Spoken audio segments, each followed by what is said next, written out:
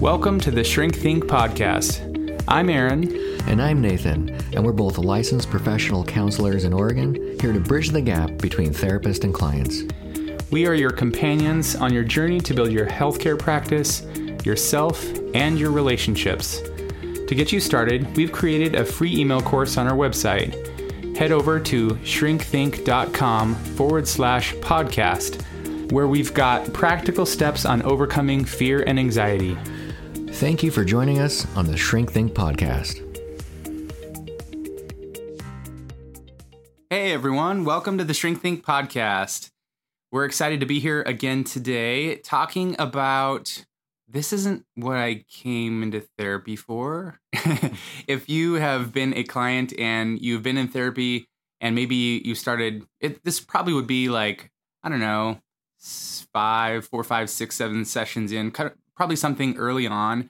You're still kind of getting to know the person a little bit, but you've got to know them a bit. They know your story. And maybe your therapist is starting to focus on something that you're like, well, okay, but that's not really what I really wanted to talk about, but you seem to really want to hone in on that or focus on it, but that's not why you came to therapy for. And if you're a therapist and somebody comes in and they're talking about like, oh yeah, like I don't know how to pick out my clothes in the morning, but also I drink at night, So I don't know where my clothes are. Yeah, right, exactly. Are these even clothes? I can't tell. I'm so wasted. Let's talk about your alcohol problem. That's a really common one where somebody might come in with a certain issue and a therapist might focus on the drinking, the substance use issue or whatever. And so this is a problem that'll happen. That's like a conflict, so to speak, between the client and the therapist, because one person thinks that they should be talking about one thing and the other person is like, no, we really need to be dealing with this other issue or some of these other issues. So it's like, well, what the heck do you do about that? So welcome to the episode. This is going to be a juicy one, I think. Nathan, what are your thoughts on this? Like what's really going on from the beginning? Like, why do people come in and have this experience of like, well, this isn't what I came to therapy for? Like, what's actually happening? And before I answer that question, Aaron, I would like all of our lovely listeners to go over to the Apple Store, the Apple Podcast, and just click like. Likey. That was 5 likies. And if there's no likey, then just click the stars. Yeah. All of the stars. We just got to remind you because we need the stars, man. That's the bottom line. Without reviews, the podcast doesn't get noticed. But here's the thing, like it's getting noticed still. People come in all the time and are like, oh my gosh, I heard about you guys and whatever. And I've heard this and this is really awesome. One guy told me last week, where was this at 10 years ago when I was ruining my life? Right. And so we wanted to have some credibility. You've ruined your life, and now we're speaking to it. Right. So, I know a lot of this too actually is because people use different apps than that. So I get it. Like that guy, I was like, oh yeah, I'll make sure you leave a review. He goes, well, I'm on Spotify, so they don't really have that thing anyway. So for what it's worth, if you can do it, do a solid. And I've lost my train. Set me up. So when people, why do people have this conflict? They want to come in to work on issue A, but instead the therapist is telling them to go to the Apple Podcast Store to review our podcast. I'm like, that's not what I came into therapy for. That is perfect. Does that happen? Yeah. Probably. But the real issue is like, I came in for issue A, but my therapist wants to talk about issue B. Like, why is that even happening? One thing I will say right off the bat is this is an issue that younger therapists really need to pay attention to because a lot of times when you're a younger therapist, you really don't think you know anything. You don't, and you kind of think everything's like what's the word I'm looking for? Like common, a lot more common than it actually is. So you can assume that when the client comes in and says, oh, I want to work on this XYZ, what we look at as therapists is we look at this intake, right? We look at all this information that you've given us. You've clearly said on this intake at some point, if the intake's a normal standard one, what do you want to work on? You've answered that question. As therapists, though, we're looking at the entire intake and we can see like, oh, I know why you're asking that question. It's because of these things over here. And so younger therapists may just jump to that. And I'm not just younger therapists, but may just jump over to that. and whatever that is that they're seeing. And you have to tie this stuff together for the client because they don't know what the heck you're talking about. And for you, it is the same thing, but for them, it's definitely not the same thing. Yeah, and I think also I would throw in maybe a category of seasoned therapists who maybe are overconfident. I know I've heard from some clients that have worked with previous therapists, and these therapists they come across, they're described, I guess, as being kind of like self-proclaimed experts. They know what they're doing. It's kind of like they're sort of impatient with people, and it's kind of like, oh, I know what your issue is. It's this over here, and they might be right, but also they're kind of it comes across as being disrespectful to the client, to what they are aware of, and maybe even for their process, because the whole therapy process is a journey. And somebody might come in saying, here's what I want to work on. And yeah, it might be true that you've got some of these other issues over here that are like the real culprits, but you don't necessarily know that, right? You're not there yet. If you're the client, you're like, no, I want to work on issue A. This is what is going on and what's on fire from my vantage point. And if the therapist is overconfident, they're like, well, no, actually, your issue is B. We need to be working on that.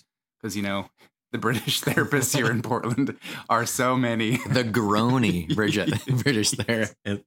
Like they're getting ready.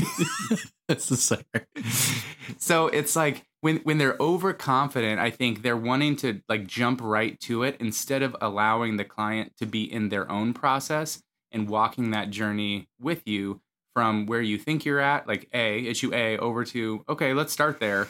And let's see how that connects with issue B, kind of like what you were saying with the younger therapist. Yeah, I had a person come in recently, and I had actually, this isn't that recently. I'm old. It was like last year. That's still recent, right? Anyway, he was saying that, and by the way, I had no idea this was happening. And this does happen, by the way, more often than I think we think, where they're seeing multiple therapists, right? Like, because they're newer, they're going through a wise consumer interview process that as a therapist, you don't even know you're a part of. You don't even know you're getting interviewed.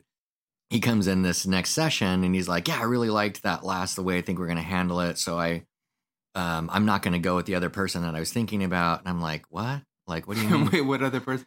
I thought we were exclusive. Right. I thought this meant something to you. With the music in the background. Right. And so, but he was saying, and I thought this was really interesting because it speaks to what you were just saying, Aaron, is he goes, well, the therapist said, like, well, obviously that I had these anxiety issues and I need to be willing to talk about this thing, whatever the thing was. And the client was like, I don't see the point. Like, I don't see why you're saying to do that. And then when he said to the therapist that he's decided to go a different direction, the therapist apparently said something like, oh, yeah, well, I really hope that works for you. Like, it was really kind of this sarcastic, like, and he goes, I think the bigger issue for you right now is to deal with the anxiety you have in the room with me. And actually went as far as like, wow. So all it did is confirm to this person, like, that's what I was thinking. Like, I was not going to do this. And the therapist outright told the client apparently that they're focused on the wrong thing, and the treatment and what we were going to do, internal family systems, likely won't be helpful at all, but he can go waste his time if he wants. Wow, this is what the person actually said. Yeah. I was like, okay, that was like, but that's kind of a big highlight that's a really bad one, but it made me think, the arrogance in that situation is incredible. And that therapist, I don't know them. I've heard of them. They've been doing this for a while. So yeah, that idea of the seasoned therapist is like, I've got this totally under control and you need to do my program. It's only 10 weeks, but it will change your life, my friend. Right. And, it's interesting. It reminds me of the episode we recorded a few weeks ago, number 99. You can be right, but you won't win hearts. Like, even in that situation, let's say that the seasoned therapist is dead on. Like, let's say that's the exact issue. What's the result, though, right? The therapist said, this is your real issue. Is the client looking at that issue? Is the client more curious about it, more open to it, wanting to face those things and deal with it? No, absolutely not. In fact, they're probably will have an aversion to that. If they're working with you, even months down the road, you're like, oh, it sounds like you got some anxiety over here and maybe a little bit of anxiety in the room with me. Like, like you've got a good relationship with them, but you can say that. Maybe the client at that point is like, whoa, red flag. This happened with that last guy. No, I don't want to go back there. They might have some internal resistance now to the issue that they actually need to work on simply because you didn't give them space to go through that process and walk through them on that journey to get there. Because remember, it's the same idea. Like if you're a therapist, I guess this is for therapists, this point here. If you're a therapist and you see something going on in somebody, there are a couple of ways you can handle it. One is you can say it and point it out to them and basically do the work for them and say, here's your issue. This is what's going on. That's fine and that's helpful. But another way you can do that is to kind of allude to or point to some of the things that are going on and allow the client to connect the dots themselves and walk themselves from dot to dot to dot toward that point B that you're trying to show them connects. But in that process, it's much slower and you're giving the client the freedom to do this on their own, of their own volition. And you're allowing them to engage their own curiosity about themselves. And so then when they arrive, they're like, oh, wow, I never saw this before, right? They've gotten there because they've decided they want to go there instead of, I shoved your face in it. Right. It's kind of like what happened in this other case. But it's going to be slower. And that's hard for therapists sometimes because we want to help people get from point A to point B. But we got to realize that clients, it's a process. It's going to take more time than we sometimes have patience for. Yeah, the thing that's, I don't know, that whole thing is in a lot of ways, that story I gave is sad because it's like, this is kind of the things that people hope is not true for our profession. And they, like some of the folks are skeptical that kind of happens. And also we're talking about, I think the person only saw them, I think that was their second or third time that they saw this person. My hunch is that they had like a bad fit right off the bat. And then they called around and got a hold of me, that maybe they got other people that didn't get back to them. And then they came in, but everything is confirmed on that last session. And, obviously that therapist probably felt, the term in the industry, not the industry, but the humanity would be called butthurt, that was going on, or somehow offended. So anyways, it happens to us therapists. I really hope I don't ever respond that was next level. But you come into therapy, right? And you've written down your problem, whatever it happens to be. And then the therapist seems to be talking about something else. One of the things you can do as a client is you can say, I don't understand why we're talking about it. I don't get it. Like the therapist might actually be shocked. So be prepared for that, because meaning that they might feel like you're confronting them because it's so obvious to them, right? So like, of course, we're talking about the entire, like the company of Pepsi because you talked about soda. No, I was talking about Dr. Pepper and they don't even own, they're their own thing, or whatever. That's random. But so you would just say to them, like, I don't understand what the link is. I don't get it. And the therapist is confused. Don't take that personal. They just honestly missed something because we're human. And you say, well, when I came in, I think I wrote down, that I wanted to focus on this, but it seems like we're not focusing on that. And that would help the therapist to go, oh, I did not link this up in my, that was inside my brain and I did not say it out loud or whatever. And it could also be that the therapist is sidetracked on something. We all have our what's the word, different focuses or interests as a counselor, different hook in a way. Like, I have a lens that I look through most of the time of trauma, like to try to understand because it's easier for me to see kind of in my mind's eye, like how the physiology works. And then also it makes some things more predictable. But if I'm speaking that language and the person's like coming from the perspective that I was not traumatized. My dad just said this, like, why are you talking to me about trauma? I'm fine. Everybody goes through this, dude. Everybody got spanked by their parent or whatever it is. And I'm saying, and they're hearing me say like, you're traumatized, you poor little guy, and they don't think so. I have to be able to try to frame that in a way that they can understand what it is. Because why am I talking if they don't understand what's going on? Yeah, exactly. And I think another thing that can happen oftentimes is, and I'll go back to the example like the alcohol thing, and it's, I guess if I zoom out from that, it's kind of like, every person has probably a few different issues that they could work on in therapy, and one is like most prominent, and the other ones are maybe ancillary, but they're all connected, obviously.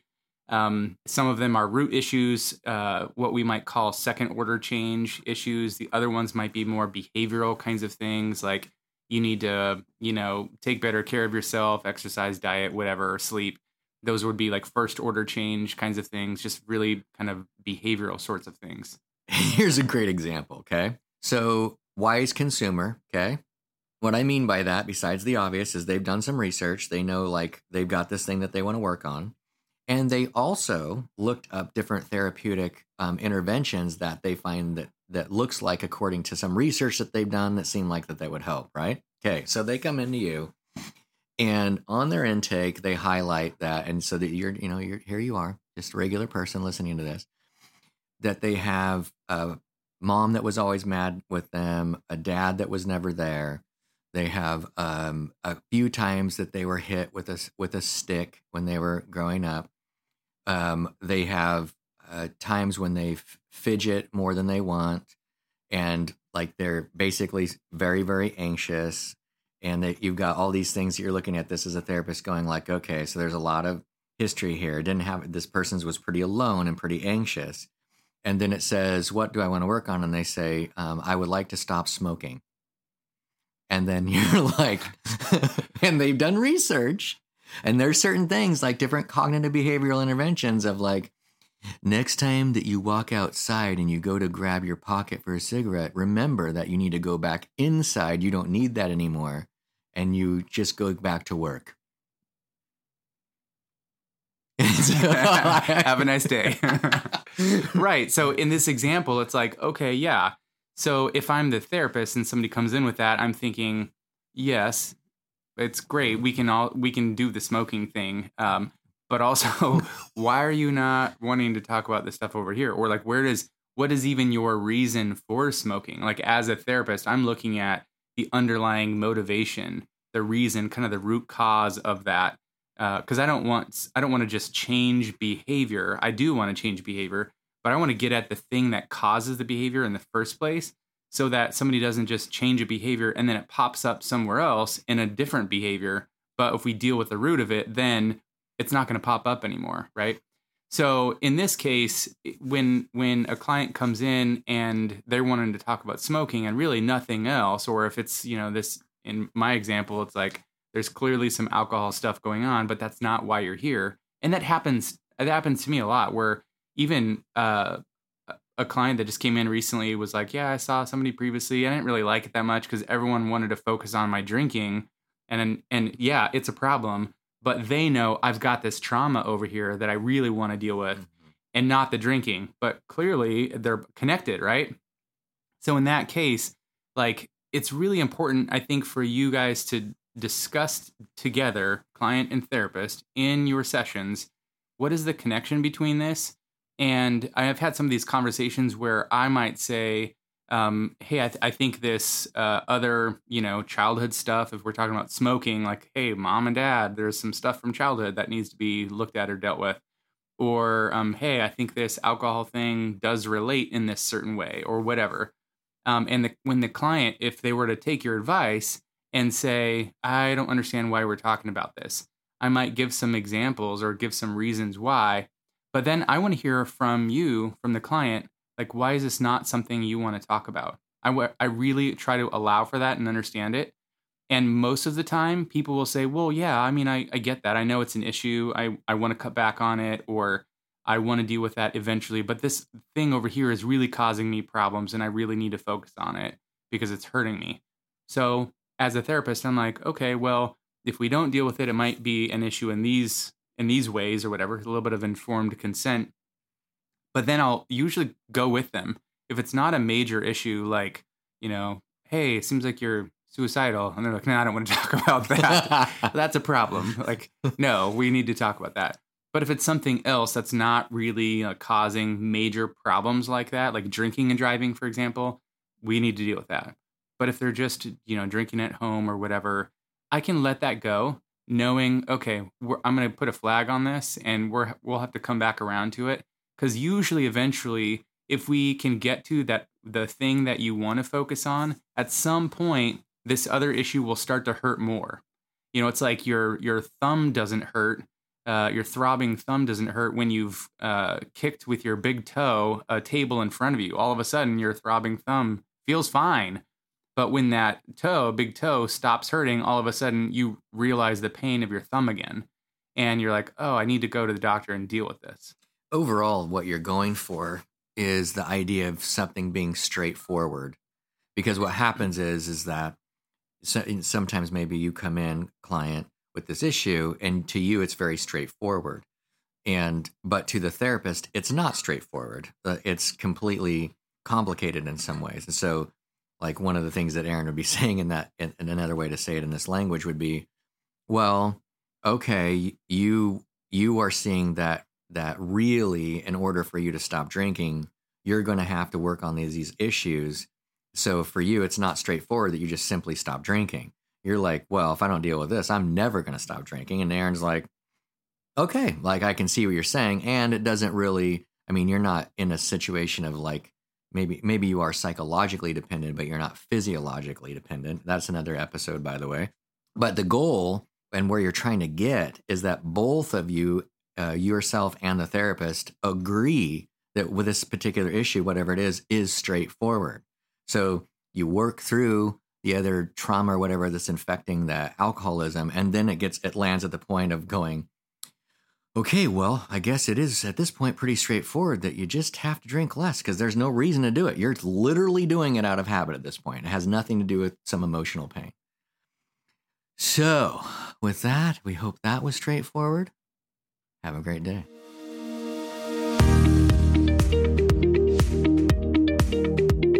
Thanks for listening to our show.